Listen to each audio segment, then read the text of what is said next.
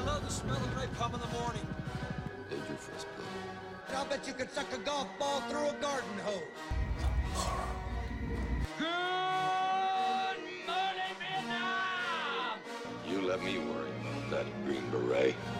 Napalm in the Morning, your first, last, and only podcast for the Vietnam War through film.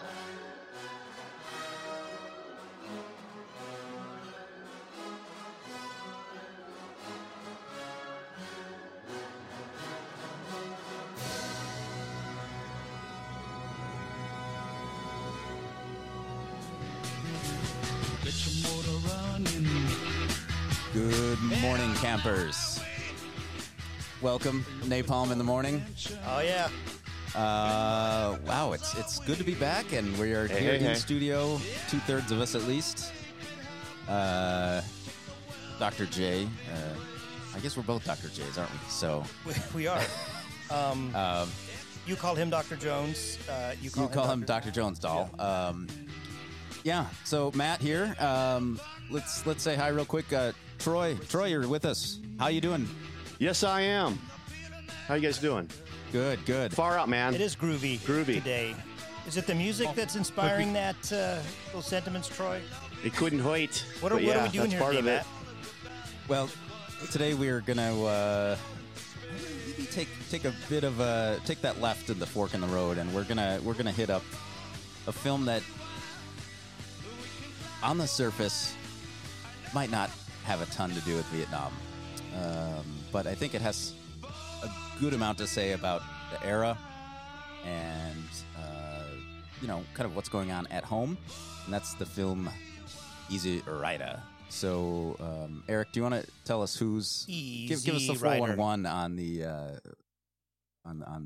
actors and everything? You got that? Yeah. So we're covering Easy Rider. We're going to justify this film, which does not mention the Vietnam War, but it's a no film perhaps captures a time and a place more successfully than this film does, and it's set squarely in the counterculture, which frames a lot of the filmography about the Vietnam War, and then especially the kind of response, resistance. So I think we'll make our case for this movie. We will, and later films that deal specifically with Vietnam are certainly influenced by this film, just in terms of like filmmaking and whatnot. So, I mean, one could argue you'd be an insane person, but that even more than Rambo 2. This movie deals squarely with issues in Vietnam. Yeah, a fool might do that. Fool. What a fool believes. But this movie... Troy, you're not making that argument, are you?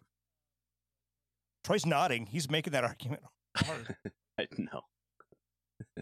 Football, but because Troy is a man of finer tastes, beer somehow became tequila, Grand Marnier, and grapefruit juice. Matt with the drops. What was that from?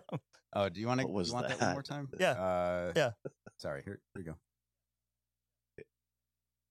Football, but because Troy is a man of finer tastes, beer somehow became tequila, Grand Marnier, and grapefruit juice. Yeah. Sounds good to me. Is that what you got there, Troy? It's pretty close, Matt got us a little special straight from the Southeast Asia. That's right. We're drinking Tiger beer. You jealous, Troy? Are you drinking Tiger beer? Nice. Yep. Singapore. That's right. See, there's really good Southeast Asian content, and you can get more of this at Northern Illinois University. So if you right, come here, get a degree, and you get Tiger beer and learn some things about Southeast Asia. Exactly. Tiger beer, Tiger balm. We'd like to remind our listeners we've had some tweets. If you want to hear Troy Fisher give one of my favorite stories, and I was there, but it's hard. I love it every time. If you want to hear him tell the story of Tiger Balm in Southeast Asia, tweet at us. Are you looking forward to telling the story? Are you scared? Is it traumatic, Troy? Well, here's the funny thing. The funny thing is I went to Walmart today. I was looking to buy some trees. That's not the funny thing. The funny thing is I saw your sister and brother-in-law, and she brought up the Tiger Mom story like at Walmart, and I'm like, okay, so I guess I'm gonna have to tell it sooner or later. So your version of the story. Yeah. Well, we did they have, enjoyed it. One, I don't have my Twitter page up actually, so sorry, I don't have your handle in front of me. But thank you for the for the Tiger Bomb vote. So tweet at us if you want Troy to tell that story. I think we're getting up there. We need 4 more. The critical mass. We're getting close. So at Napalm Podcast on Twitter. Yeah, we'll remind you again at the end. But this is so Easy Rider. Yeah, it's this iconic film directed by Dennis Hopper of Apocalypse Now. Fame. Of course, of Easy Rider fame. Directed and starred Peter Fonda and Speed. And Speed. What else is he? Yeah, no, he Speed was right up my alley. That's me, like, man, middle school, high school, early high school. It's a great film. Did they mention Vietnam in that one? Could we do Speed, you guys?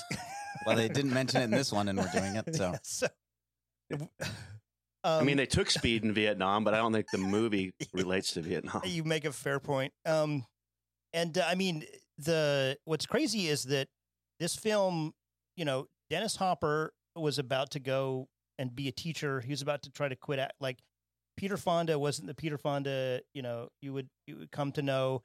And one, Jack Nicholson, also, right, newish on the Hollywood and he was scene. about ready to, work in like production and stuff.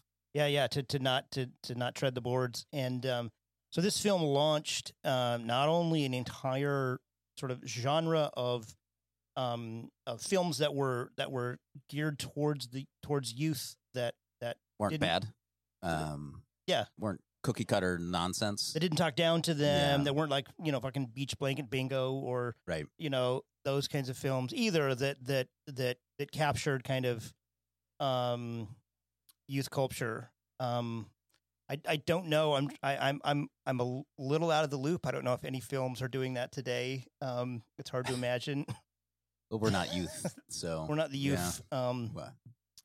But yeah. So Easy Rider, and we'll say a lot more about the about how it's made, and I think Matt's got done a bunch of research on that. But this landmark counterculture film, really a touchstone for this generation. Many people. I saw an interview with Tarantino, and he was just like, this is like a top 5 kind of film if you want to capture kind of a moment in an era. Like this is one. Yeah. So this is made in 1968, and released in 1969, and would now be a good time to just give a little bit of backstory on what's going on in Vietnam.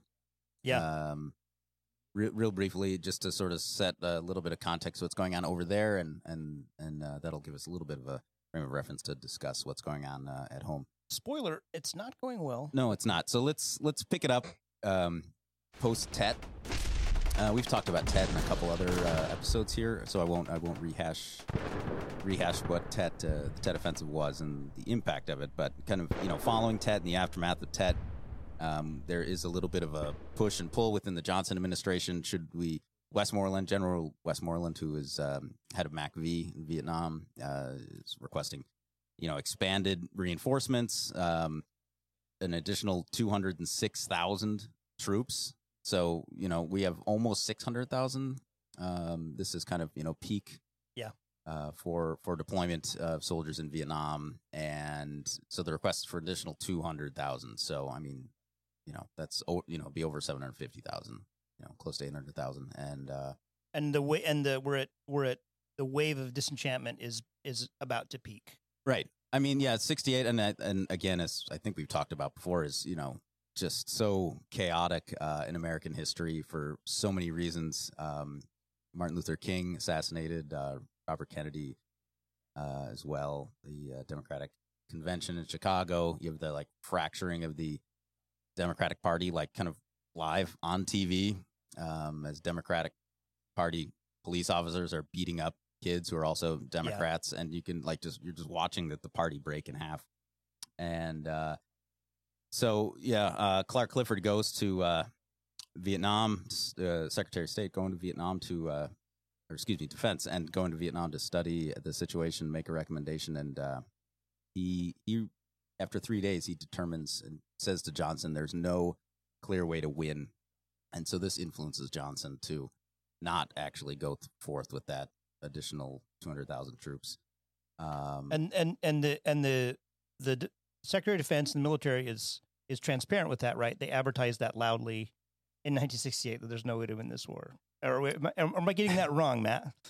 Well, I mean, Johnson shifts from, escalation to de-escalation to negotiation. And I mean, to his credit, he does work. Sure. To negotiate for the remainder of his presidency, which is going to end, in January of '69. And I guess I was making a little Pentagon Papers joke. I mean, they're gonna internally, looking back, you can see that they have shifted gears and are starting to draw down. Yeah. But they're not saying that out loud. Right. But I mean, Johnson, he's, there is still the ever-present concern of provoking Russia or China by continued escalation in Vietnam. They're still concerned of Vietnam becoming like Korea and getting China involved with it. And then increased protests at home. Johnson, he's not a moron. He's aware of them, right? And it's this increased pressure that over, several years has been, kind of ramping up. All these things sort of combined, all this kind of in the aftermath of Tet, lead Johnson to, announce, he's not going to run for re-election, and he is going to work toward, calls the bombing halt, work toward negotiations. So that's, gonna, real quickly, that's going to carry us through. But, the United States is still really the main force in South Vietnam. There's about 1 million in the South Vietnamese military. But again, I think we probably talked before about how sort of chaotic and unstable that whole situation is. There's not much holding it together.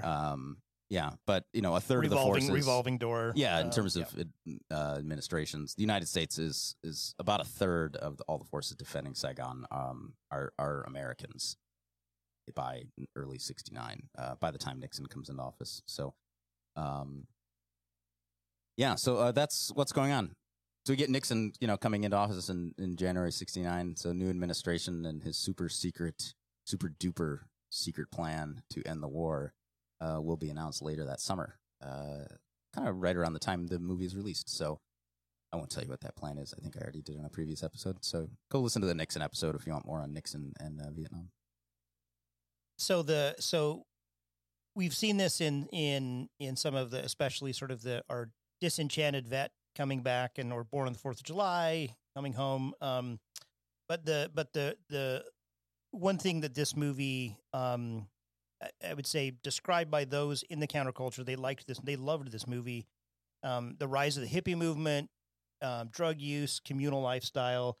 These are all part of it's hard to overstate the changes happening in the 60s that were the way that 1969 was different from 1959 for, American moms and dads and their kids. Or even 5 years prior. Yeah. I mean, it's, You've gone from, I want to hold your hand to, tear down the wall, motherfucker, right? I mean, so, things have changed a lot in 5 years. Yeah, and so this one of the things this movie tries to do, and I think it's pretty, I don't know, it's by accident or by design, but it without saying it's sort of kind of nihilistically looks at at those counterculture movements and the sort of straight culture that it's fighting against or resisting against, and would you call it a hopeful film, Troy? Matt, what's your take? We'll spoil it, but I don't see it as hopeful, but I mean, I guess the theme was freedom, but the establishment being afraid of people that want to be free. They'd rather have you follow along the lines, but these guys are on their choppers crossing the country, and I guess that's free, but there's a lot, not so free either, but constrained with drugs. But. Yeah, and again, we won't spoil it, but I had not remembered the end, and I was like, oh, yeah. So there's some real question marks that the film leaves about like what what can be done. There's not an easy bow that it puts on the straight and counterculture. No. But it is, I think the fact that it's made in 68, released in 69, it's significant because it's not, as Troy was saying, it's not hopeful, right? The hopeful period ended in probably 67. So 67 is the summer of love. By the time you get to 68, the dead have moved out of the hate because it's being, infested with junkies and runaways and like the scene's already getting destroyed and it's being commercialized. They're sending tours of housewives and and on your left you'll see children smoking marijuana and it's they've already commercialized it by and just the scene is ruined by like 68, 60, especially 69 when you get into things like Altamont, which we talked about during the really fantastic Losers episode. So check that out if you want more on Altamont. So yeah, no, I think it's fitting that it's made. It's a a lot of times art does this, right? It holds up a mirror to society, and it's just a reflection of that society it's discussing. It was made at the perfect time for sure. Yeah. Yeah, and it's crazy how this film. So there are many films that say like, oh, they do this job of artistically holding up a mirror and portraying a culture or a subculture, but often those are outsider films or only appreciated later. This is a film that's worth mentioning that it's made for.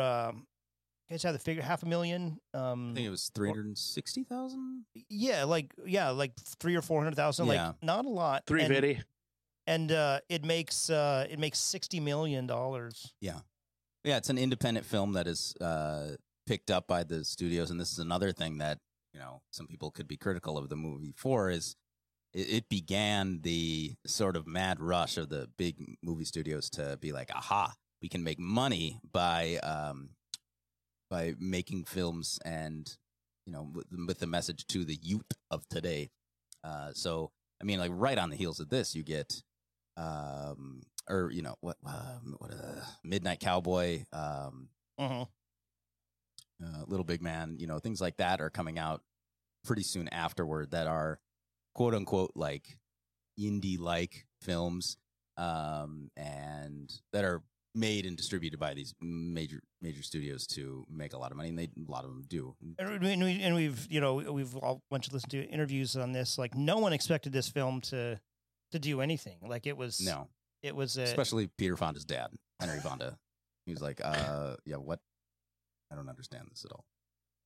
Yeah, he poor Peter with Jane and or poor Henry with Peter and Jane. Yeah, he must have been kind of off kilter there. His so let's get into let's do it. The movie. So again, one of the things that I like about this is that it does not treat you as the viewer like it doesn't give you answers. You just have to kind of figure stuff out. So the opening scene, like two bikers pull up to a Mexican bar, and it's all in Spanish, no subtitles. I will say on some kick-ass custom choppers, you see a lot of bikes go through Cody, Wyoming. There, Troy. How do you rate these choppers? You got a few yourself. Yeah, they're nice to look at. They're cool, but they're not comfortable at all. They're just like riding on a 2x4. But other than that, I mean, they're definitely cool to look at. And I think they even mentioned the fact that square, Troy. Oh, they're not cross-country. They mentioned the bikes. fact no, they're not a cross-country bike, but they looked awesome, and they were actually only going in the movie 25 miles an hour, so they could get the scenery in the background. But they were having some issues even going over the bridges. I'm teasing you, but I couldn't help but think like how terrible you would hurt after riding all day on that goddamn bike. I mean, like I say, they look awesome, but yeah, trying to ride them across country, that's a whole other thing. We'll put in some clips from the soundtrack that was pretty iconic here. This is Steppenwolf's The Pusher. Can you think of a better soundtrack? How did they get? Pretty amazing. Yeah, no, I can't really. Yeah, it's true. This is according to Dennis Hopper, at least, the first film that uses found music as the soundtrack. So found music as in, like... It wasn't written for the show. Right, it wasn't written for it. So, like, he's essentially using his record collection or what's on the radio to be the soundtrack for the movie. And so this is supposedly the first time this is ever done. And, if you're how did that? Matt. How did that work with getting rights to play the song? Were they friends? They paid a lot of money. Guys? No, they didn't pay him a lot. Did they they paid him like I think $1,000 each or something like that. It was something. I thought it was a big. It was a really low number. Yeah, I don't. Wow, that's awesome. Don't quote me on that amount, but it was a really low amount, and they just paid him the money, and then they said, "Okay, cool." I'll save the Dylan story for later toward the end of the movie when it comes up, but that's a little bit of a different one. But I think these are a lot of these people are like hanging out with Dennis Hopper and Peter Fonda, so that works out. Yeah. Right. It's like, hey, asking your buddy, could we play your song on the So this we had the Pusherman playing there because you can put two and two together. They're buying some cocaine in Mexico, and they're putting it in their motorcycle batteries. And a sweet Mexican guy with a bolo tie comes and samples some cocaine, and they're going to smuggle it across the border. And then my mom thought he was really, really quite nice and like jovial as a drug dealer. And I was wondering, it's like, oh, have you been watching too much Narcos or something? Matt had a father, son, father, mother, son, father, son, daughter, mother. He's with his mom. Matt watched Little this mother, movie. little father. Did you watch this with Linda and Al, Troy? Later. I just wanted to preview it first, and then we'll watch. It would have been great to get Al to call in on this movie. Dan kids with their acid rock. That's what my dad would say. So, then a great scene. If you love sunglasses like I do, there's an awesome Phil Spector. In his better days, yeah, pre-murder Phil Spector, right? Yeah, allegedly the wall of sound. Right before he started ruining Beatles albums, and he's got these like killing people. Yeah, exactly. Pizza pie sized Ray-Ban shooters, yellow. Matt's got a pair of those. That he wears, and he buys drugs from the. You like those, Troy? From Dennis. Just nod along. All right. Yeah, they look amazing. Thanks a lot, Troy. I thought that was thanks for shitting on that, huh? Sorry, shitting on your podcast. Okay. Sorry about that. I thought that was correct, sir. Yes. I thought that was Mike Nesmith from the Monkees when I first saw Phil Spector in the car, and then I'm like, oh, wait a minute. And that was actually his car too. So they like, hey, it worked out great. Yeah, free car and free Phil came with like a bodyguard, and so like, so we don't have to pay that guy to be in the movie, so that's good. And Phil probably just did it to get the free cocaine to snort. So you guys, I guess Peter Fonda said that it was, the Mexican stuff was powdered sugar. I don't want to ruin it, but I just did. So he said it burned quite a bit when he snorted the powdered sugar. So maybe that was his part. Phil probably demanded the real deal. He might have got the real deal. That's true. I found out, you guys, from friend and optician, that I asked him about these because he makes glass lenses. I'm like, you seen the lenses in this movie? They're amazing. He's like, yeah, before everything was cat eye because plastic had just came out as like a lens making material. So a glass lens, you could not make it that big. It would weigh like 100 pounds on your face. Like, so like plastic lenses and everything with those tiny little cat eyes. Mm-hmm. And then suddenly in the late 60s, like plastic explodes and they make lenses out of them. And so you can have giant, like think like Elton John, we get to like enormous, like, so the crazy glass culture. Oh, interesting. One real quick fun fact: as the planes are flying and landing at where is this LAX? Yeah, they're right at the drug deal is taking place like right at maybe where is airplanes LAX are landing. or San Diego or wherever LAX, it is. Yeah. probably, yeah. There's a train that train tracks are right there next to the cars too. And while they're filming this, which got cut from the movie, but a train rolls by with towing a bunch of tanks on their way to Vietnam. They did not want to have an explicit reference to Vietnam in the film, so they cut that out. Yeah, like race, Vietnam will be treated as an assumed character almost, that you know it's there, you know what's going on. They're not going to. I mean, I think it's one of the interesting things of the way the film does both of those things. It doesn't. Do you think it's because they thought that would immediately make this a Vietnam film rather than a counterculture film, or? I think people just kind of try to read into it, like, what are they saying about the war? Where they didn't want that to distract from the story that they wanted to tell. Is my sort of take on it. So I had never thought about this, but in some ways, these guys have they're not even protesting. That they have unplugged. They are just out. They're not or against. They're just. Well, right. Yeah. To jump ahead, like a couple scenes, like before they start taking off on their hogs, it's sort of a stupid little thing, but he takes off his watch and chucks it on the ground, and they have the quick zoom in on the watch, and that's like, ooh, symbolic. Time no longer means anything to these guys. Whoa. And so. But before that, there's a quick important part that we should mention. Yeah, go ahead, Troy.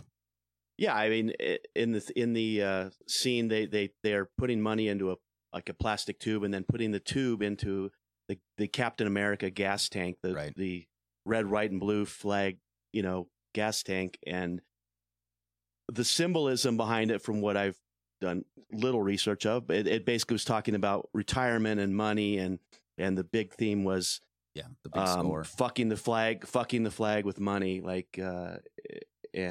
meaning it's what we live to work and try to hopefully someday retire, and that's what I took from it. So right. And I think they've stated explicitly this was meant to be a metaphor, right? Like that's what it, like a symbolic. Peter Fonda was talking about that's the symbol behind it, right? Putting the money into the tank, the American flag, right? Is when I saw it, I was like, oh, your money's going to have gas all over. So, no, that was sealed up, baby. I was thinking, he put a cork in that. I was thinking it was going to. Well, I thought the same thing. I thought the plastic would melt in the gas and it would get all. Yeah, I was concerned. Work out. You don't think they tested this beforehand? Come on, these are bright. These are guys. They're up. These are men of science.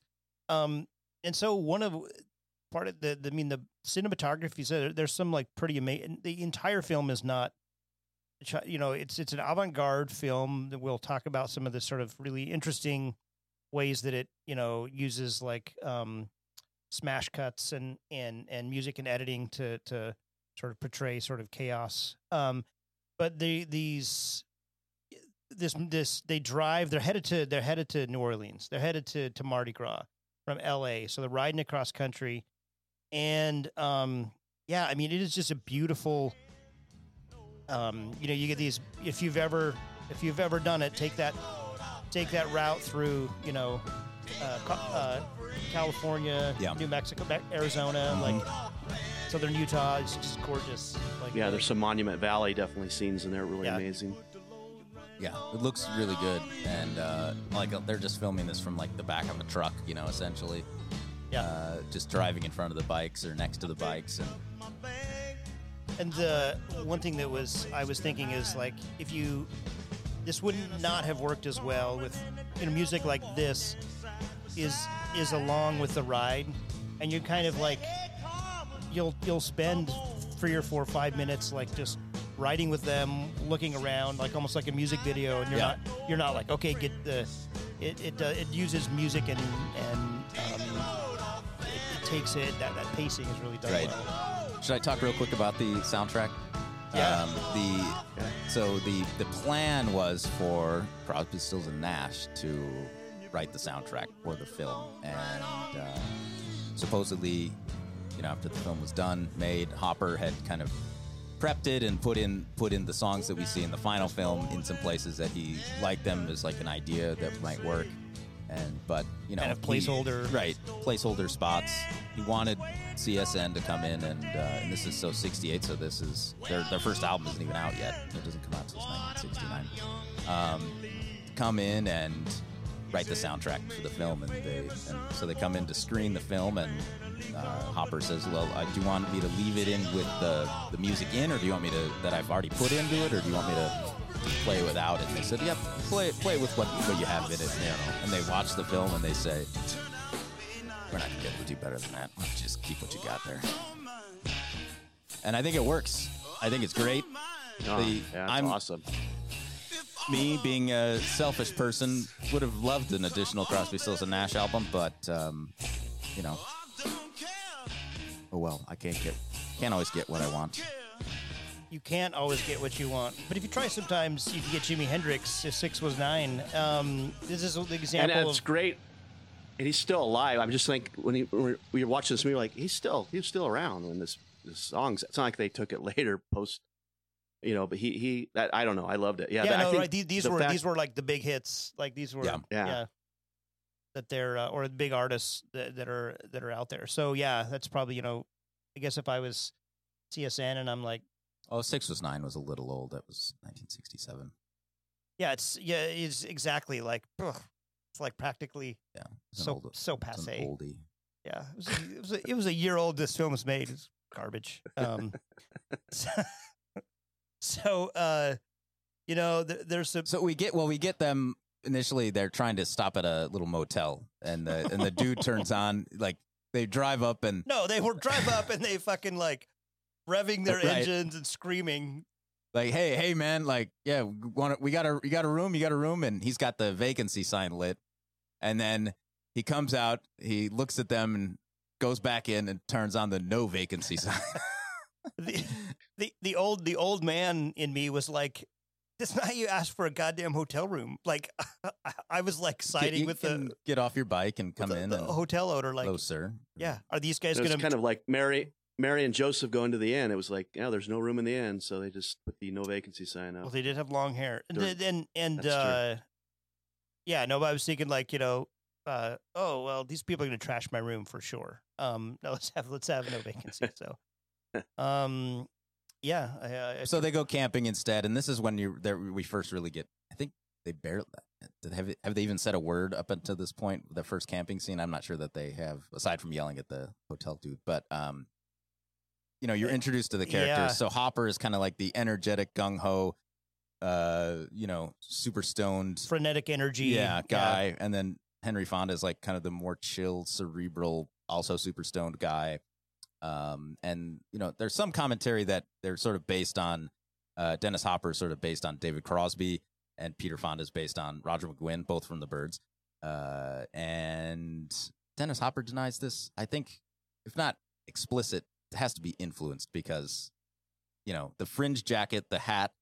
I mean, Dennis Hopper. I mean, that's what like fucking David Crosby looked like in 1968. The hair, the mustache. Yeah. I seriously, when I first saw that, I thought it was David Crosby. I when I first saw it, saw him on screen, I'm like, is that David Crosby? No, it's not. But yeah, that was. Yeah, it's almost silly to not say. That's very, very, very David Crosby. There's so they sleep under the stars. Again, old man in me was like, oh, that'd be uncomfortable. But so there's some scenes of them going through the Southwest one where there's kind of a blended Spanish American family. Like the dad seems to be Caucasian, the mom, right? An older dad, older gentleman, right? And there's like kind of some blended, some maybe mixed race. It was I don't know if they're trying to say anything there, but it was this you know, almost harken back to an older traveler, you know, time where, you know, if people showed up your house, you fed them, you helped them out, you know. Right. Well, yeah, they came to fix something on the bike, and so they have the interesting shot of Fonda and Hopper working on the wheel or the tire for the bike in the background, while the farmer dude or his rancher, whatever he is changing the horseshoe on the horse. And so it's like, essentially just fixing the wheel on the old or the new style of transportation. He's a cowboy on a steel horse he rides. So yeah. But I got a kick out of this. I overanalyzed this a little bit because I thought, where's the air compressor? They're in this really makeshift barn. There's really nothing. I don't think there was any sort of electrical or any manual pumps. Anyway, that was me going, well, that's me overthinking it, but sorry. And get that back tire off of that rim. Yeah. I mean, it's not. Yeah. It's not that easy to change a tire on a motorcycle, but anyway, whatever. Well, Eric and I were commenting yesterday or the day before that the old man and the younger wife was very, kind of reminded us a little bit about some of our travels and witnessing some things in Southeast Asia. So, there was that energy of that age gap, right? All the kids. They really don't make any commentary on it. They don't like a lot of things. They leave it to the audience to like. They don't. Yeah. Make conclusions. But Fonda's like you had a really good pad, man. Like, yeah. No, like really, man. This is you can seal the earth, bro. Like, yeah, you can like do what you want when you want to do it, man. That's dope. You grow everything, man. You live off the land, man. Yeah, he was. Yeah, that made sense. Yeah, there was a lot of that. Do your own thing on your own time. You should be proud. A lot of procreating too, by the looks of it. That's what he does on his own time, I guess. Yeah, so. I guess. You need kids to work. You need field hands. Exactly. You need field. Yeah, you got to make your own. Who's going to change those bike tires or horseshoes? Yeah. And so there's more great cinematography, and we got now Little Birds. Wasn't born to follow. Yeah. And this comes back later in the film too, so it's almost like the theme song to a degree for part of the movie. Wasn't born to follow. Yeah. So this is post Crosby Birds. He got kicked out in 1968. I guess it was drug related. He didn't show up. No, because he's an asshole. B, he was writing like stuff that was like way too out there for the Birds to be able to handle. Okay. Stuff like Triad, which Jefferson Airplane covered on Crown Creation, and a bunch of stuff that would end up on his first solo album and things like that. So he was ready for a split, and they were ready for him to be gone. I think mostly because he was an asshole, though. But you can definitely tell that they were friends with Roger McGuinn. I mean, they were just by the looks of the soundtrack. Had a big part in this. But we're treated to lots of weed smoking around campfires, and they got a hitchhiker they pick up. Yeah, no, this will become we get the hippie dude hitchhiker holds out a thumb, and they throw him on the back of the bike, and I can't remember if they ask him where he's going or. He's headed that direction. We'll find out that he is headed to a hippie commune. I have a question real quick. So the gas station where they fill up and the hitchhiker guy is like, I'll take care. I got this tank. It's cool. And then Dennis Hopper is like to Peter Fonda, like, yo, come over here. Like, yo, what the hell are you doing, man? He's going to see the money, dude. And Fonda, of course, like, yo. It's cool, man. It's cool. And and then the hitchhiker dude is like, Fonda goes to give him a couple bucks or whatever, and the hitchhiker's like, nah, man, it's all taken care of. I'm like, well, I didn't. When did he pay? Like, I never saw him pay for any of this. I didn't see him pay either. Yeah. So, like, did he? The fact that he's hitching. Okay. Oh, go ahead. He probably swiped his credit card. The fact that he's hitching a ride, first of all, like, ooh, he spent that $1.25 to fill those tanks up, and he's like. It's on me, guys. I know you're giving me a ride, but big spender here. It's like 10 cents, whatever, 20. I don't know what gas was then. Probably not very much, but in motorcycle tanks for like 3 gallons of gas. Anyway, he did a good job, but he kind of he acted like Mr. Moneybags, like, hey, it's on me, guys. So took care of you. Like, hey, thanks. That's a good thing to do, though. Like you're hitching. No, it's not bad. They're driving. You got to pay for the gas. I think that's fair. No, I totally agree. I just didn't see him pay for it. So that's what I didn't, those dirty hippies. So this will be the next kind of big, I guess, counterculture kind of scene that we'll see is the hippie commune. Right, so the hitchhiker invites them to the commune, where they stay for the rest of the day. Why don't you guys give a Airbnb rating of this of the hippie commune, Troy and Matt? What was your feedback on the Airbnb for this? Dusty. I liked it. I would have stayed there. I love the ambience. Yeah, crowded. Hated the goat feces. There was. I did like how the camera pan was amazing on this, where they were panning through the commune to all the different. Yeah, there was. Oh, when they had the camera in the center. When they had panned around. That was pretty amazing. That was a beautiful shot. But I wondered if they like had people running to fill the behind the camera to come around to their side. Well, these are I think if not entirely, almost entirely, all non-actors. They're just they just pulled them off the from street the hills into Topanga Canyon, with a pretty major exception. Dan Haggerty. Okay, yeah. Grizzly Adams, uncredited in the film, also, but credited in real life. He's the one. He saves one of the wrecked bikes and rebuilds it and puts it in the Chopper Hall of Fame or whatever. Yeah, we're gonna have to deal with what happened to the bikes at the end. That's they have some bike trouble, guys. Yeah. So let's talk about they're kind of they're getting a little bit of the tour. They both, Fonda's got this girl that's eyeing him, Hopper's eyeing a girl that's there. It seems like a pretty free love sort of scene. But then they get kind of the tour from the hitchhiker that that brought them there, and he's pointing out some of the kids that are just kind of haphazardly chucking seeds into the dirt and the dust there, and Dennis Hopper's like, "Hey man, you ever get any rain here? And in the desert?" And the guy's like, "Yeah, not really. Last year, we had 40 of these kids, and they almost starved to death. So half of them left, and they're rich kids from the city, and I think that's a pretty fair commentary on a lot of the commune scene is these are. It doesn't idealize it. You're right. No, they don't. But what Fonda does, he's like, I think they'll make it, man. I think they'll make it. He's kind of the idealist. I mean, their leader's name was Jesus. I'm pretty sure that they'll be fine. So, but it's this is the.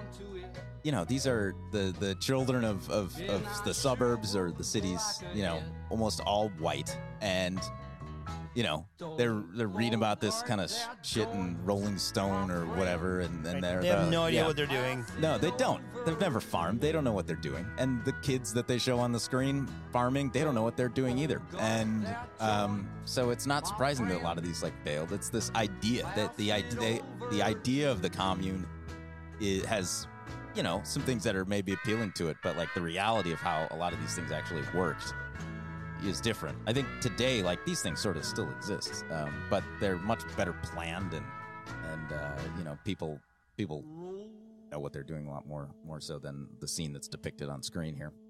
Yeah, right. But they could have held it up as an ideal alternative to the straight world, but it's a pretty nihilistic movie. It's not. It's Hopper's sort of that voice, these guys are right. Well, and one point the hitchhiker guy says to Hopper, who sent you or something like that, and right then Hopper gets all bugged out and is like, we got to get out of here. It's like a red flag. Yeah. Right. The commune should have got some ideas from the blended Duggar family. They should have maybe got together, and then they could have learned how to work the land. So it's very Duggar what you describe here. There's the notion of free love appears to be practiced, so that's right. The two of the women, Lisa and Sarah, they share the affections of the hitchhiking commune.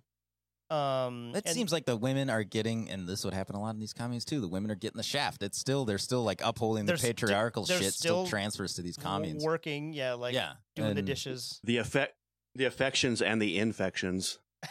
Hey, oh, God.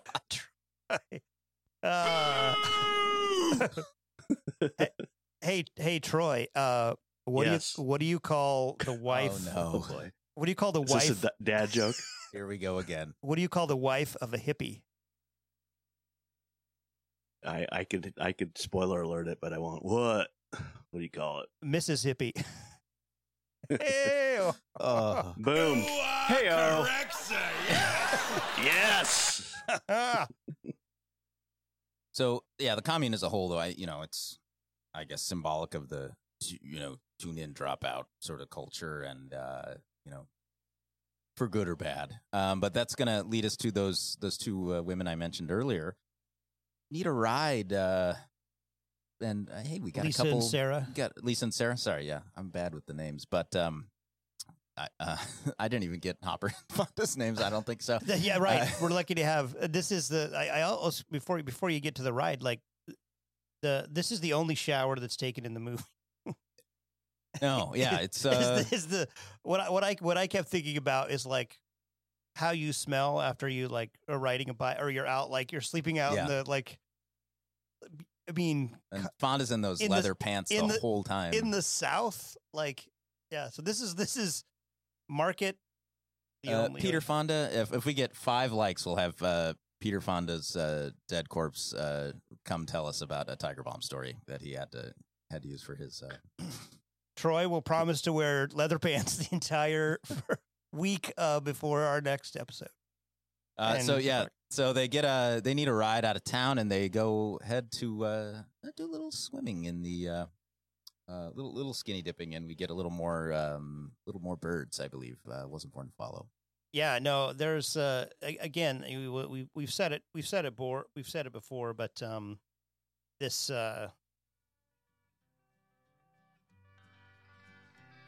Yeah, and wasn't born to follow. We also get some. We get some LSD. Yeah, that's going to come back later. So, head commune guy. I don't know what his name is. Hitchhiker. Head hitchhiker. Yeah, he doesn't really have a name. When you get to the right place, the right people, quarter this. Maybe this is the right place, man. Yeah, but it's not. So they bail. Yeah. And so they're again they're on the pathway from LA to New Orleans. They'll skip. They seem to jump over Texas, which they're in Texas. Is this when this scene happens? Okay. Yeah. Well, I'm just thinking like the this is not a short drive. It's a lot of hours on a bike. Yeah. I mean, you'd be sore as fuck on that bike. So they go to this town. Main Street, USA. Yeah, that's right. And they crash a parade, which is kind of a dick move. Like they wanted to join the parade. Yeah, but it's one thing if they just wanted to like ride behind one of the floats, but they're like, dicking with the like in the middle the drum majorettes, and they're like, and the cop pulls them over. Yeah, busted for parading without a permit. Parading without a permit, man. This is Captain America. I'm Billy the Kid. What do you mean parading without a permit? Yeah, that was pretty great. Yeah, you can see that. But I think that was legit. I don't think they got permission to be in this parade. I think this was actual footage. They just did it and hope for the best. I think it, or maybe it was set up. What are you guys aware of? I'm not sure. I mean, I doubt they had the desire or ability to get a full marching parade. I mean, that seems like something that would take a lot of effort. And they might have synchronized. I think they pulled a Borat. I think they pulled a Borat and just got in there and just decided to see what would happen. There were a lot of parts of this movie were Gonzo. So yeah, we don't. If fans, if you know the answer to this, hit us up. We'd like to hear. Was the parade real or not? So they're they're in jail now. Yeah, they're thrown into prison, and then we get Jack Nicholson. Who's one of the great actors. He's there, the drunk ACLU lawyer.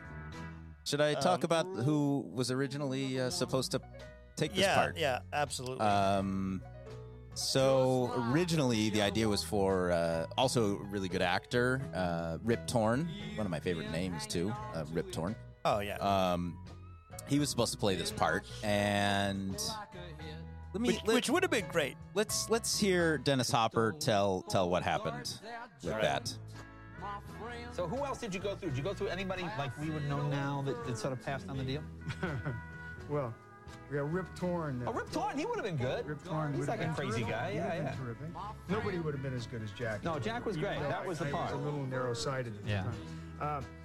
Now, let me ask you a question. And I had a little problem. What kind of problem? Well, at dinner, he pulled a knife on me. He thought I was cutting him out of the picture, as he put it. Before, we were just writing, and at the time, he decided that the script wasn't really Now, is that correct. the best way to settle an argument with the director? If he's cutting, I mean, if he cut you out of the picture before, somehow knifing the director seems like it would pretty much end Well, it was one way for me to say we're not working together. All right, so that's a version of what happened. We're led to believe from Hopper himself. So that's in 1994 on the Tonight Show.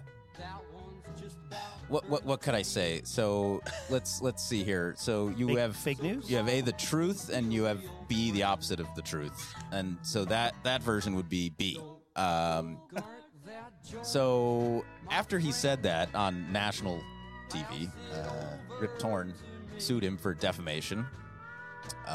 And won, I believe, around $700,000. More than the movie budget. So what actually happened? So what actually happened, if I have this correct, Troy, you may know too. I kind of know, but go ahead, yeah. Hopper pulled the knife on Rip Torn.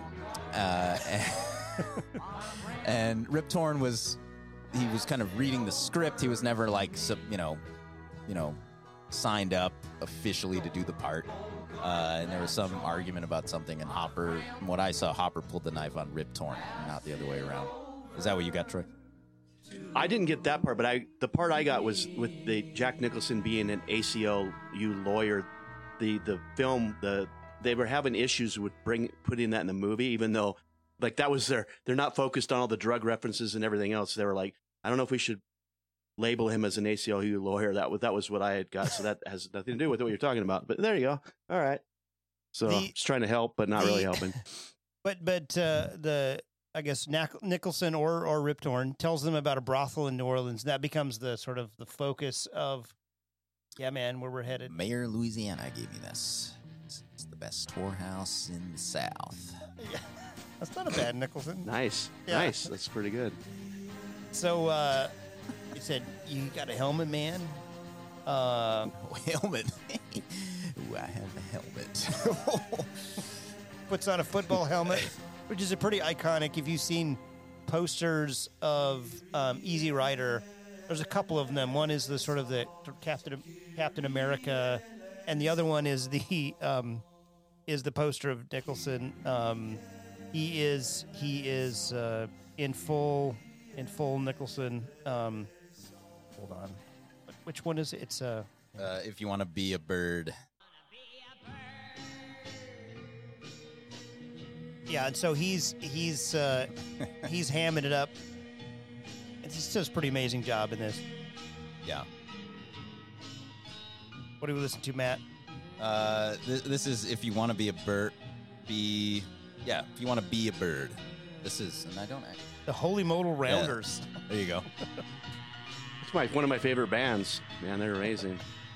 Yeah, so he stuff. wants to come on down, so it'll take 2 or 3 days to get there, and I guess he can swing that. So yeah, and so he's a lot more unhinged than they are. He's out. There's lots of scenes of him being sort of, if you want to see a presage to the Joker, Nicholson's the Joker. There's a bit of in the that guy. real Michael Keaton Batman. Yeah, in the best Batman. Right. Everyone knows. There's a lot of that here. He's like, if you want to be a bird, he's got his wings. He's flapping on the back of the bike. Right. It's also interesting here. This is the first time Peter Fonda has worn his bike helmet in the movie. He has it sitting in the back behind him the entire time they've been riding thus far. Yeah, they're giving Nicholson a hard time, but you got to have a helmet, man. Yeah. They're not wearing helmets. Well, Texas is known for their really strict helmet laws, I'm sure. So. Yeah, especially back then. Yeah. Yeah. Yeah. Yeah. So, that helmet was like Nicholson's helmet was kind of a post. So that you had in football back then, you had the leather helmets, and then you went to like a plastic open face. There was no like that was a football helmet he was wearing, right? It was more of a like a field goal kicker helmet, or I don't know. He had a story about his dad, like in the helmet, like something. Yeah, no, there was my dad has pictures of these, like of him in football, like no face mask, but the plastic helmet just on his head, like. Yeah, wouldn't seem like it would do a lot, but then we're off on the road again, right? And then we get another camp scene. Yeah, there's this is our first Jack camp scene with Jack. So there's going to be more dialogue now. You know, before the dialogue was mostly like, man, good weed, right? You know. Yeah, no, there's you know, I like they still mostly talk about pot during these camp scenes too, but well, they talk about a bunch of stuff, like you know, Nicholson tries weed for the first time reluctantly. Here, let's listen to him. Here he is taking a big hit. What? Hopper. What was that, man? What the hell was that, man? Huh? No, man. Like, hey, man. Wow, I was watching this object, man. Like the satellite that we saw the other night, right? And like it was just going right across the sky, man. And then, I mean, it just suddenly, it just changed direction and went whizzing right like off. Every high person, they talk about UFOs. Stoned out of your mind, man. Oh, yeah, man. Hey, like, I'm stoned, you know, man? But, like, you know, I saw a satellite, man. And it was going across the sky. And it flashed 3 times at me and zigzagged. So you expect Hopper to be the crazier one here. It. But wait. That was a UFO beaming back at you. Me and Eric Heisman was down in Mexico 2 weeks ago. We seen 40 of them flying in formation. 40? They have got bases all over the world now, you know. They've been coming here ever since 1946, when the scientists first started bouncing radar beams off of the moon. And they have been living and working among us in vast quantities ever since. He's been listening to Joe Rogan's podcast, right? Like he's got... I hope not. Yeah, is this Alex Jones or what? Well, you just seen one of them, didn't you? Hey, man, I saw something, man, but I didn't see it working here. You man. know what I mean? Man. Well, they are people just like us from within our own solar system, except that their society is more highly evolved. I mean, they don't have no wars. They got no monetary Imagine system. there's no heaven. Leaders, because, I mean, each man. It's easy if you try. I mean, each man, because of their technology, no they hell are below able us. to feed, clothe, house, and transport Above us on the themselves sky. equally and with no effort. Yeah, so... Kind of a Dale Gribble, King of the Hill conspiracy theory kind of thing going on there. Well, couple things. Let me say, for one, I was on mushrooms in Glacier and I saw a UFO. So it's verified right there. Verified. Yeah. Far out, man. Yeah. What you saw there was a UFO. But the idea of UFOs, like the science fiction, UFOs, this sort of stuff is actually pretty big within hippie culture. A lot of them read sci-fi stuff, and these ideas that, like, Jack, who's like the quote unquote straight one. I mean, he's an alcoholic, but he's not turned on, right? He's the straight one. He's talking about all this stuff. Yeah, this is the first time he's tried weed. Yeah. So these ideas, why hippies liked a lot of the sci-fi stuff is because they talked about, other planets where they don't have things like war or, monetary systems or like leaders and stuff. And I mean, I think this is really probably for our minds here, really best explained in this album, like Blows Against the Empire. This is Paul Kantner, Jefferson Starship. And this is the first mention of the word Jefferson Starship. It's not the band. The band Jefferson Starship doesn't, of course, as we all know, start until 1974. But have they built a city on rock and roll yet? No, that's Starship. Okay. So that's a different band. So this is released in 1970, and it's recorded at Wally Heider and in San Francisco.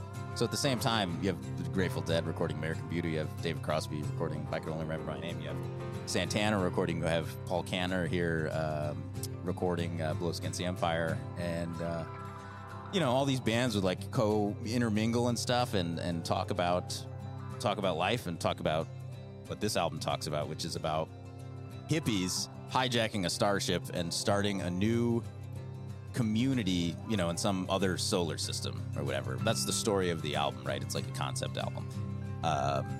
And so that's Jerry Garcia on pedal steel there. And so, yeah, you've got everybody from all those bands are on this album. And it's really, if I could have been a fly on the wall, give me Wally Heider 1970 to kind of hang out. The studios. In all those 3 studios. So there's 3 studios at Wally Heider's, and the Airplane had one of them at full time. So this album would have been recorded in that one because Paul Kantner was part of Jefferson Airplane. So that's David Crosby and Graham Nash and Paul Kantner on the 3-part harmony there. What about Hey Mr. Spaceman from the Byrds from like 66? I love that song. Yeah. Does that have yeah. anything? I mean, It's like, gonna- right. And Crosby is super into the UFO and sci-fi stuff. And so the idea that a hippie like Hopper and Fonda, who are co-writers of the script, would put that sort of idea in there is totally believable, right? So this is the sort of thing that hippies and the sort of counterculture stuff would associate with. And yeah, so you can Great harmonies. Yeah. Yeah, I mean, so the again another reason why I think that we mentioned that this film, it resonates, like the counterculture sees this film and acknowledges film as like a legitimate work of art and representation. So this would have been another that had a foot in reality. Yeah. So this is not music from the movie. I just thought it was related to that because of that kind of sci-fi sort of aspect. And it's a pretty cool album, so check that out. Yeah, and if you want to support the Patreon for Matt's music podcast, hit him up. He needs money to pay for all I'd rather clips. talk about all that. So So they're on through the South, and they're in Louisiana. I've never heard that song before. I know. It's Oh no. Maybe It seems weird that there would be a country song in this album, Matt. Yeah. But wait, Well, Birds are country, basically. Bogart that joint, my friend. It's a big one. Pass it over to me. Yeah. So this is playing as they're kind of heading into the deep South now. yeah, those leather pants are. I'm getting more worried as every mile. Roll another one. They. Did you notice the like sort of dichotomy of the different houses that you're seeing there as they get into the deep South? Just seeing like these old, like giant plantation era mansions juxtaposed with like these like little shacks, and it's certainly like rich, poor, black, white. It's definitely you just see it there on the screen as they're riding by these houses. Yeah, I've been to New Orleans a few times, and like that. The disparity in some of the, just as you cross over neighborhoods, you see these like pretty crazy black white shacks built on nothing, many of which were destroyed by Katrina, unfortunately. But yeah, they maybe consciously, unconsciously, probably consciously, like that some of the race commentary is done visually here. Yeah, race and class that happens in this movie. And then a pretty amazing scene, maybe one of the best in the movie, happens, and kind of this sort of magic on the spot. Right. I think you guys have both done a little looking into this scene about when they go to a local restaurant and the sort of the. Yeah, they've been riding for a while. They need a little break and a little lunch, maybe. The girls kind of start ogling them. These are nice ladies from the South. Do I need to make a Matt Gaetz joke 2 weeks in a row? I think so. Yeah, because they're maybe high school age. Yeah, no, it's What the fuck is it with you? Yeah, they're not old enough to be for grown men. How old is Hopper and Fonda supposed to be? Do you think in this? I think Hopper's probably. I 30? never actually looked that up. He's probably about 30. He was a little older than like a lot of the other guys in the scene. Fonda would probably be a few years younger than him. It's funny just because his hair and he looks like he could be 60 from the sort of he's a little road hard, put up wet. But yeah, no, this scene it's a great one. Maybe talk about it, and then I'll play a clip from it. Yeah, Troy, why don't you want to set the stage? I mean, I know you looked into some of the research behind the scene. I mean, from what I saw, that they didn't want actors for this. They wanted local people, and they found them, and they basically told amateurs. Yes, they were amateur. And they decided they told them that that we're doing a movie, and in the movie we raped. This is something I don't want to talk. They're telling them things that aren't true. But they said in the movie they raped a couple girls down the road, and so you guys can say whatever you want, and they just kind of let them go. And right. They sort of want like naked hatred from the. Well, they had already just been raw. The locals had already been real suspicious and kind of talking shit about them beforehand. You ain't from around. And so I think Hopper kind of heard that, and he's like, "No, I don't want any actors. I want these guys because they already hate us." Like, yeah. Yeah, so let's listen in on the diner. We've described, these three dirty hippies roll in. You know what I mean? I saw two of them one time. They were just kissing away. Two males. Just think of it. What you think we ought to do with them? It's a sheriff. I don't never know, but I don't think they'll make the parish line. I don't think they'll make the parish line. Foreshadowing. Let's play. Yeah.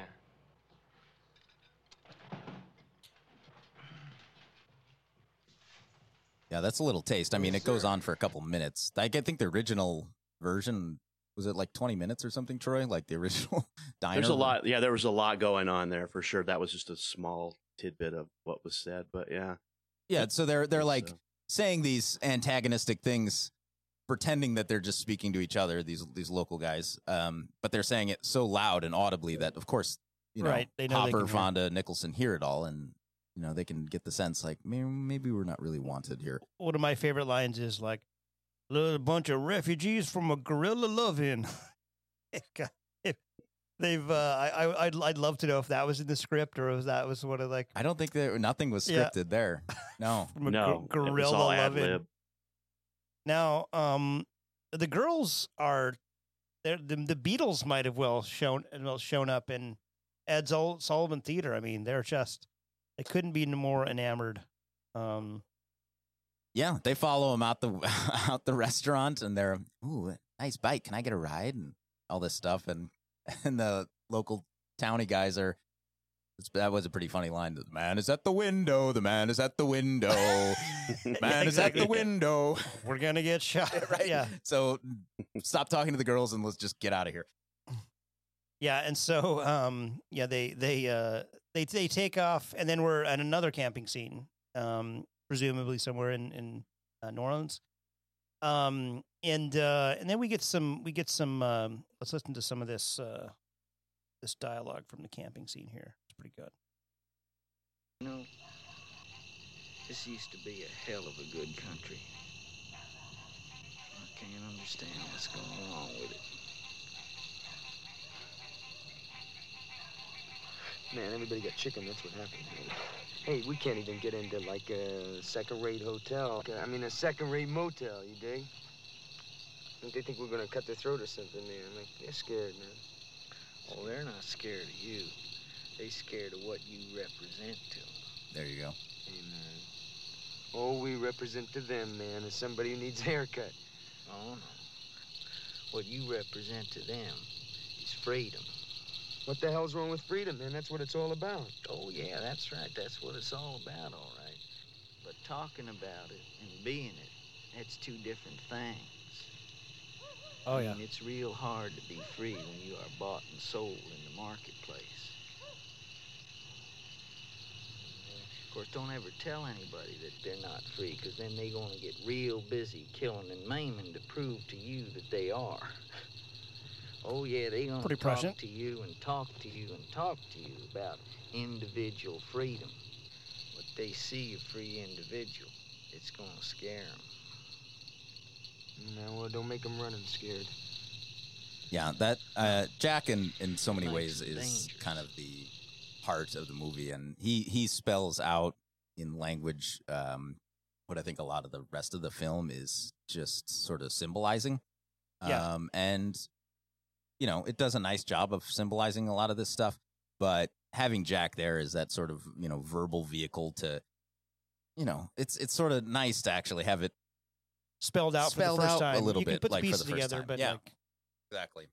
Right, and it's easy for us with the benefit of hindsight and the lots of analysis that's been done on this movie and interviews and you know autobiographies and documentaries, like, so, you know, but yeah, I'm glad it happens in here, and you know, we've been through some trying political times in the United States recently, and Right. some of this rings pretty true as well, you know. Of course. Yeah.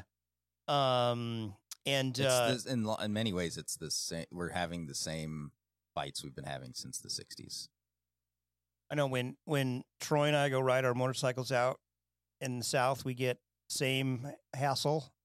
Who's that long-haired hippie? Well, I mean, I think here in 2021, things have mellowed a bit in that direction. But like, you know, yeah, 20 years ago, I mean, I had long hair, and I mean, I got cross-eyed looks plenty when I was like traveling around the country. And yeah, you know, nobody attacked me or anything, but you could tell you're getting some side-eyed looks in a lot of places. And the sign said, long-haired freaky people need not apply. Nice. See, we don't even need the clip. Just Troy will jukebox it. There you go. I'll riff. Troy, I'll scat. Don't ever do that again. Okay. They right after the speech, you know, it comes, you know, right on the heels of it. Yeah, well, they go to bed. They go to bed. Yeah, and then the yokels follow and beat them in their sleeping bags while they're asleep. And yeah, what happens, boys? Well, Troy, break the news. There's like death and stuff. People die. Yeah, Jack gets it, and for a movie that's like, you know, really on having you know, kind of good music to sort of accompany what's going on, I thought they maybe missed an opportunity post Jack's death by being bludgeoned in the head with a baseball bat to maybe play this. Hello, darkness, my old friend.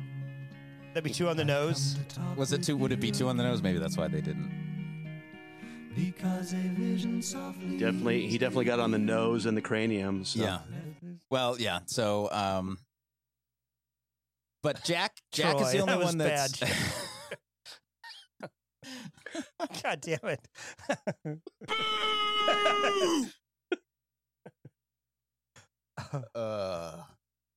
Jack's the only one that is killed. The other guys are just, yeah, you know, wounded pretty badly, but Jack's the only one that's killed. And I think, now I don't know, Troy, did you see anything on this? Kind of like why Jack and not the other guys? I think the way I took it is he was really the one that could speak for the masses, and they figure, like, if they find Jack dead, they'll blame it on the two dirty hippies. So I think that's kind of why they took him out. Yeah, is the way I understood it. Right. I think that's like probably half the idea, and then in the other half you could see it as, so Jack he's from their world, right? He's from the straight world, quote unquote straight world, and you know, him that him getting killed is a, I guess a message to other straights to stay straight. Don't right. Don't This veer is off what the happens path. when you transgress. Right. And then also, I think also it's, those friggin' dirty long hairs, they're very dangerous. And, that's, a big part of sort of the reputation that some circles had of hippies, at the time. Especially in a post-Manson world, which I guess is not till 1969, but. Yeah, it's speaking of Manson, worth noting this is his favorite film. Is that right? He would give this 10 dong, but I've said too much. 2 thumbs up from Charlie. Yeah, you want to let's message him. Yeah, it was his favorite film. And another fun fact: Neil Young recommended some of him to one of the, I forget who it was, Noel Austin or somebody, to get a recording contract. As he talked about, as Young talked about that, like a little bit. Like they weren't like friends, but they like crossed paths a few times. He was mostly closest with Dennis Wilson. Like he lived with Dennis Wilson for a little while, of the Beach Boys. So, anyways, yeah. They Hopper and Fonda are able to shake it off pretty easy because they go to a brothel. Yeah, their wounds have healed pretty quickly. Yeah, no, there's like a little like purple makeup under the eye, but they have a nice dinner. And they got little electric prunes playing in the background while they're having a little wine and a little nosh there in Narlands. Yeah, they have this is in like a it's in some funky cathedral. This brothel. I'm guessing it was. I think this was actually in like L.A. area. This wasn't in New Orleans. The interior of this building. Yeah, it's really crazy. It's beautiful, like a beautiful like Catholic type cathedral with paintings. It didn't look like a brothel, but hey, whatever theme works. No, it's an upper class one. I mean, Troy, I know you usually go to like kind of you're more of a low budget guy. You're like the buffet sort of thing, like stop, like China buffet, like $8 all you can eat. There you go. So, same. They visit a brothel. A little fun fact: Tony Basil of "Oh Mickey, You're So Fine." You want to sing it, Troy? Oh, I was excited about that. Oh, she's one. She's one of the sex workers. And is it Karen Black's the other one? I didn't have that in my notes. She's in 5 Easy Pieces with Jack, which comes out in 1970. So there's definitely the New Orleans section of this will be very LSD and acid. Well, yeah, let's say how they get out there. Like Hopper's, all into, hey man, let's go. Hey, let's have some sex. All right, And Fonda, of course, he's got to be like Mr. Laid Back, chill. Like, want a drink? Buy a drink. Don't drink. Shit, why don't we get outside, and they go outside and then they're on the streets of Mardi Gras, right? Yeah, and this looked total gonzo. Like this looked like them wandering around. Yeah, it was them wandering around.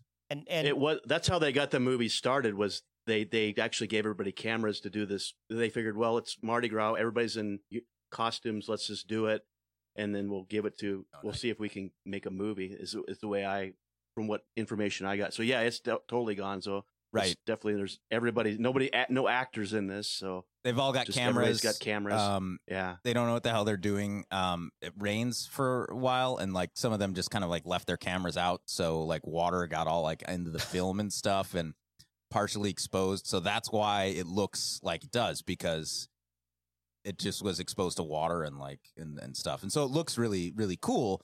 Like they did it on purpose, but they didn't. It was just because they didn't know what the hell they're doing.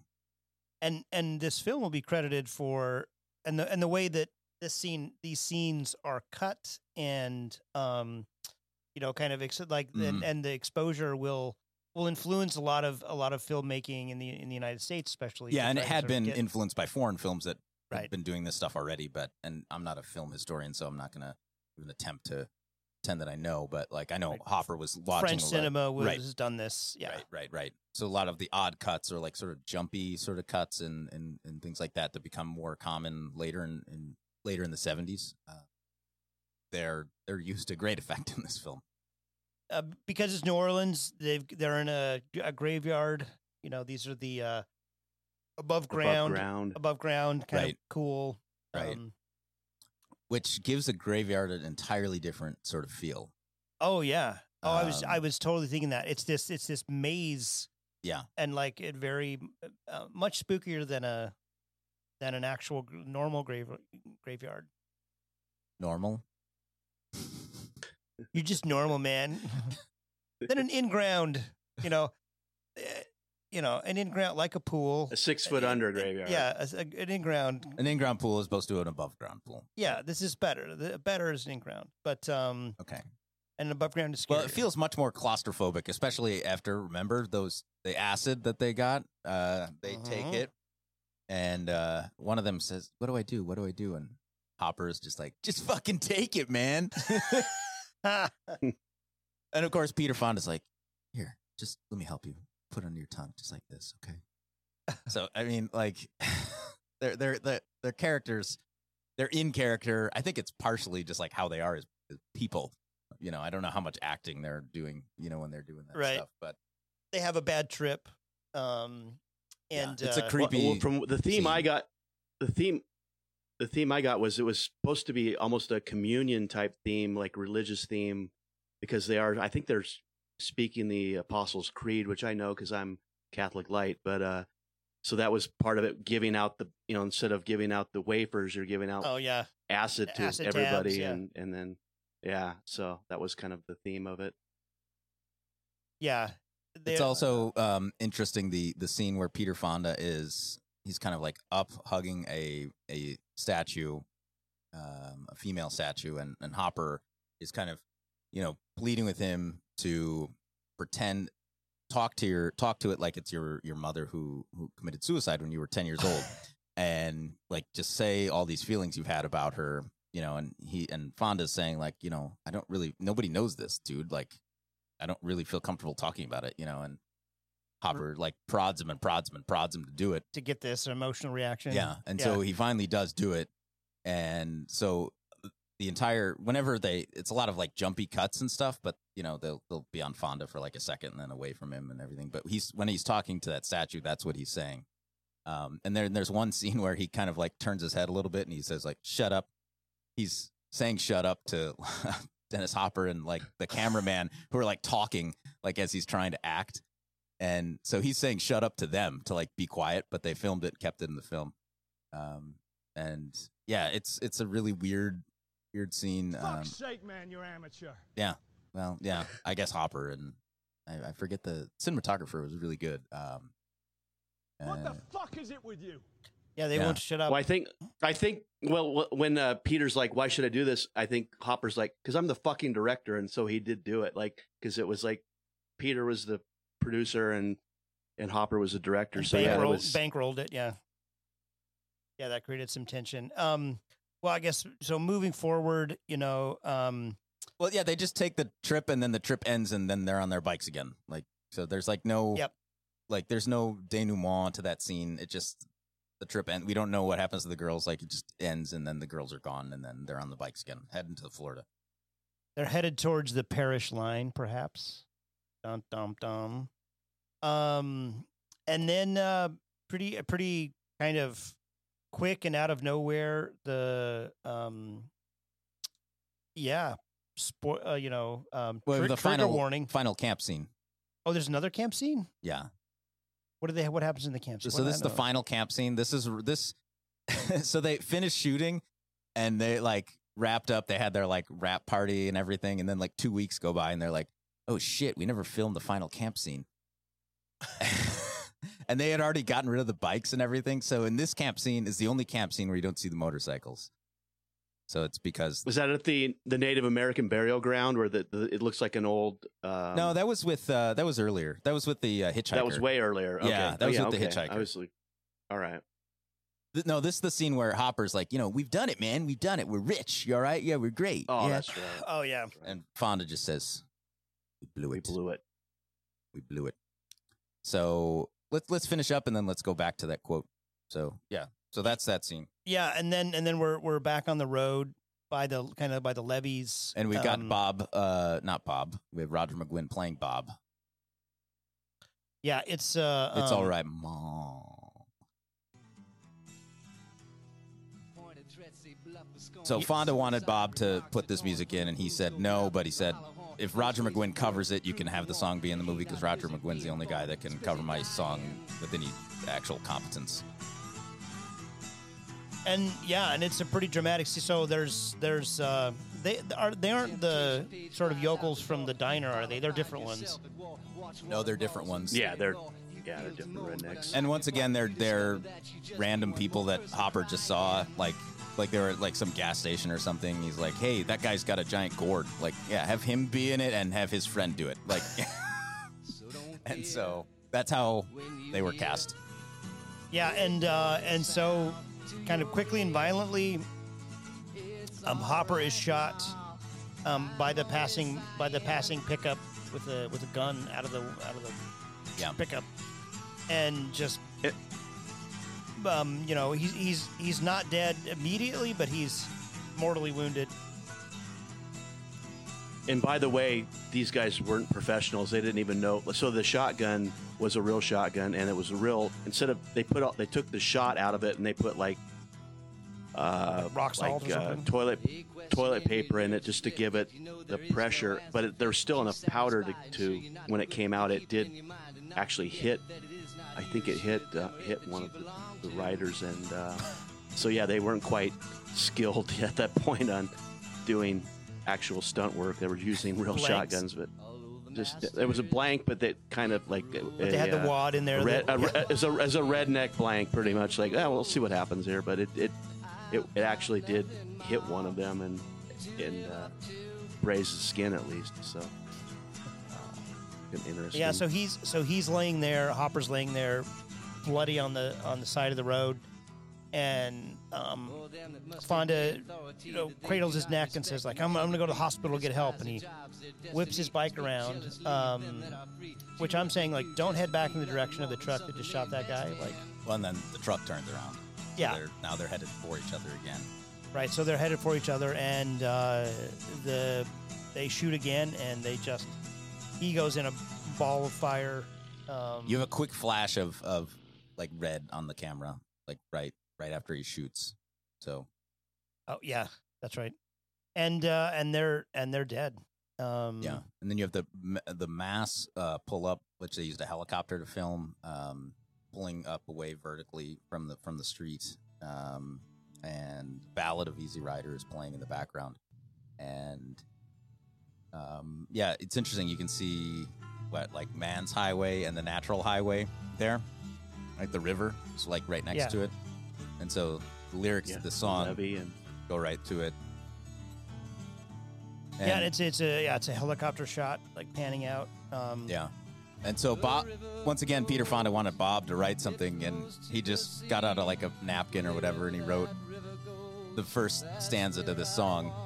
River flows to the sea, wherever the river goes, that's where I want to be, flow, river, flow. And he just like handed it to Fonda. He's like, here, give this to McGuinn, he'll know what to do with it. And so McGuinn wrote the rest of the song. Really? Yeah. And they were having some issues with the panning out with the helicopter. They had a helicopter using the camera to show the bike in flames, and it was so heavy that they're trying to counterbalance the helicopter and having issues. And anyway, they got it to work out and to where he could, pan, climb elevation as best they could. And it was kind of a little sketchy, but they got it done. So. Because there was also a premonition in the acid scene where they showed that bike in flames, where they were in the cemetery. There was a premonition there too. Right, good catch. Yeah, forgot to mention that. That's good. Should we go back to the "We Blew It" line? Yeah, sure. So what is "We Blew It"? What do you guys think "We Blew It" means? Because it's never explained. that's the whole point of him. That's all he wanted to say in the movie is he didn't want to get into it. So I guess everybody's got their own theme of what they want to, how they want to look at it. So it's I think you're asking that right now, but yeah, that line was tough because like they didn't, other than getting to New Orleans, there didn't seem like a big point to their, like it wasn't the Lord hero's journey of it anyway. Like they weren't headed towards something. Well, the goal is they've made this big score and they're gonna like retire or whatever in Florida. But they haven't blown it. They can still they didn't lose all their money, right? No, they didn't lose their money, but they blew it. So what does that mean? I don't know. What do you think? So I think and is that the entire time they're like anti-establishment, anti-conformity in like every form essentially that it is presented to them in the film. So whether it's like the police or the local people that they come across, or even the commune, right? The commune, maybe in theory, like seems like a countercultural thing, but there's still like this structure to it, right? And they're still like getting a little bit of shit from the guy, it's like who sent you, man, right? There's still like a form of like leadership or somebody they gotta like listen to, right? So they're complete anti all that, right? But when they made that first deal, that first drug deal at the beginning of the movie, they sold out. Okay, they sold out to the man to make the big score, to make the big monetary score. So money is the vehicle to freedom. So if they're still within the system, so they want to be free, but they're the only way they think they can be free is through that score, that money that they got. And so that to me, that's what We Blew It is, right? Because being free is like more of a mentality, right? It's in more of a way of like living. It's not a monetary thing. So that's how I took the We Blew It. Yeah, and maybe like a lot of the race or latent kind of counterculture or Vietnam War commentary, criticism, they leave it to the viewer to they don't explain anything much at all in the movie from Jack Nicholson. That might have been intentional for like each viewer to view how they blew it, or to read and to project. There's a few different ways you could look at it. So I've seen some commentary like they blew it by not staying at the commune. Like that was the actual like salvation or place that they should have stayed. I never took it like they were like meant to be there though. Like they didn't seem like they were meant to be there. No. Yeah. So yeah. No. This film was it kind of it's pretty dark at the end. Like I hadn't remembered how it ended, and I was like, Jesus, like. Well, like I was saying earlier, I think it's dark, and it's a really good reflection on the United States in 68, 69, right? It's a dark time. Yeah. That's tomorrow, and that is it for us today. Not right on the teleprompter. No, there is. We are going to do Sting, yeah. Okay, but... Yeah, I can't read it. There's no words on it. Okay. Ready? Sure. There's no words there. To play us out. What does that mean, to play us out? Sting is going to do, it's a video, Sting video. What is... For credits. I don't know what that means, to play us out. What does that mean? To end the show? Yeah, yeah. All right, go. In 5, 4, 3. That's tomorrow, and that is it. Okay, in 5, 4, 3. That's tomorrow, and that is it for us today, and we will leave you with a... I can't do it. Okay. We'll do it live. Okay. No. We'll do it live! Fuck it!